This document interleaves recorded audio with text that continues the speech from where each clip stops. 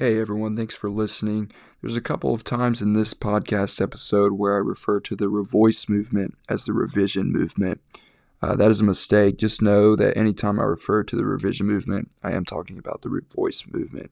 If you enjoy this episode, please like and subscribe.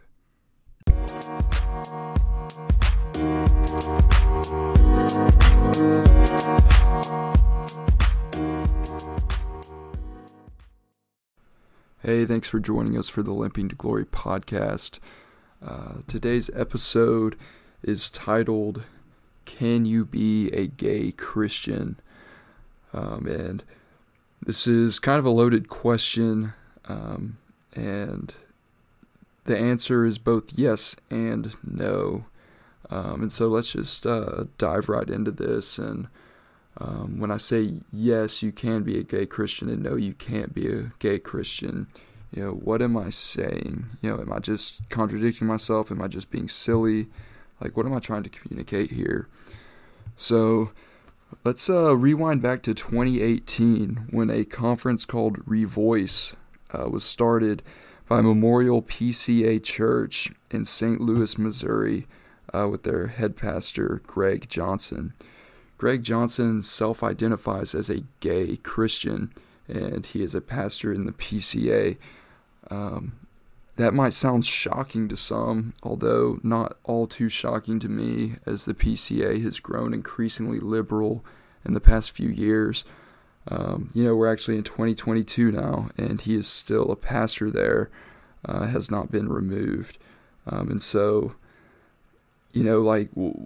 what is his stance? Why is he in the position he's in? And why is it widely considered okay by the PCA at large right now? So Greg Johnson will fully admit that homosexuality is sinful, and he doesn't personally live in that lifestyle. He has proclaimed himself as celibate, a celibate homosexual who, though he struggles with same-sex attraction, he doesn't live in it. He's never had an intimate relationship with a man. He was baptized in the PCA church when he was 20 years old, and he's never lived out those desires with a man. He says that he struggled with pornography for a period of time, but he's many years removed from that at this point. And so when you're just looking at it from that perspective, it's like, okay, well, this dude seems like, he struggled with same-sex attraction, but he has a grip on it. And yeah, why couldn't he be a pastor? And so here's what the problem is with Greg Johnson, and it's that he self-identifies as a gay Christian rather than identifying as a Christian. And so something important for Christians is that they only identify with Christ and the perfection of Christ. And to some level, I would say Greg Johnson does, but he won't let go of that title of gay Christian. It's still a huge part of his identity. This is who he is. Whereas, when we're called by Christ and by the writings of Paul to put away the old man and put on the new man, our only identity should be Christ. We don't identify with our sin anymore. We wouldn't call ourselves a gay Christian. You wouldn't call yourself an alcoholic Christian. You wouldn't call yourself a child molester Christian or a racist Christian. That wouldn't make any sense whatsoever. I think it would raise a lot of eyebrows if someone was like, yeah, I'm a racist Christian. That's just how I identify. There's a big difference in that and acknowledging, hey, I struggle with this temptation. I struggle with this sin, but I identify with Christ. I know that way of life is wrong, and I don't identify with it. It's not who I am. That was the old man. I'm the new man. I'm in Christ, and that doesn't mean I never struggle with these temptations. It doesn't mean that I'm immune to that.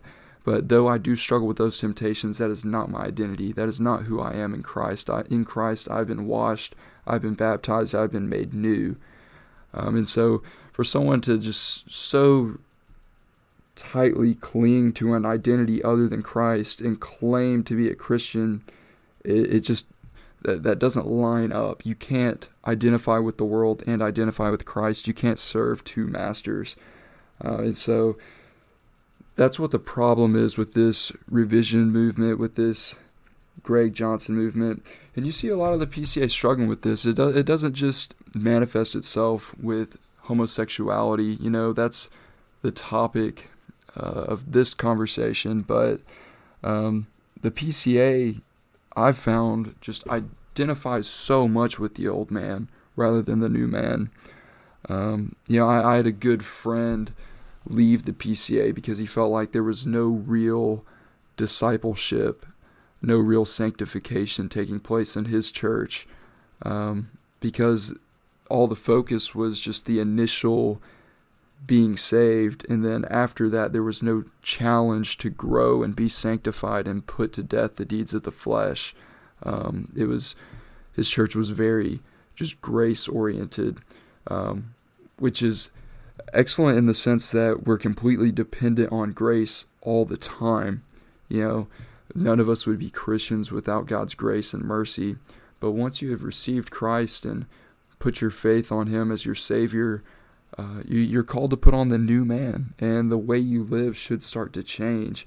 And you can't just continue to identify with all these failures of your past and just accept, hey, that's who I am, but God loves me anyway.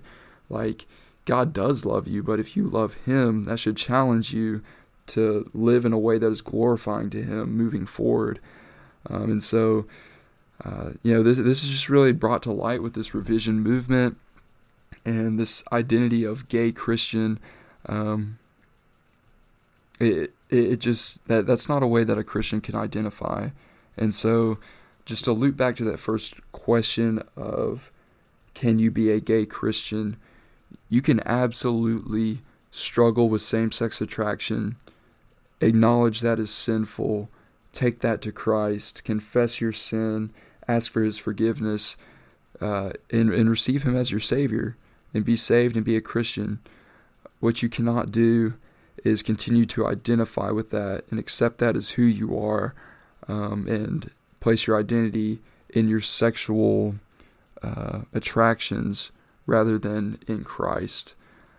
So you can absolutely be a Christian who struggles with that sin. There's no Christian who's immune to sinful desire. There's no Christian who stops sinning entirely. So you can absolutely struggle with that temptation and still be a Christian. But if you're giving yourself over to it and that's your identity rather than Christ, that's clearly not prescribed in Scripture, and that's a problem. And the PCA needs to run as far away from this as possible.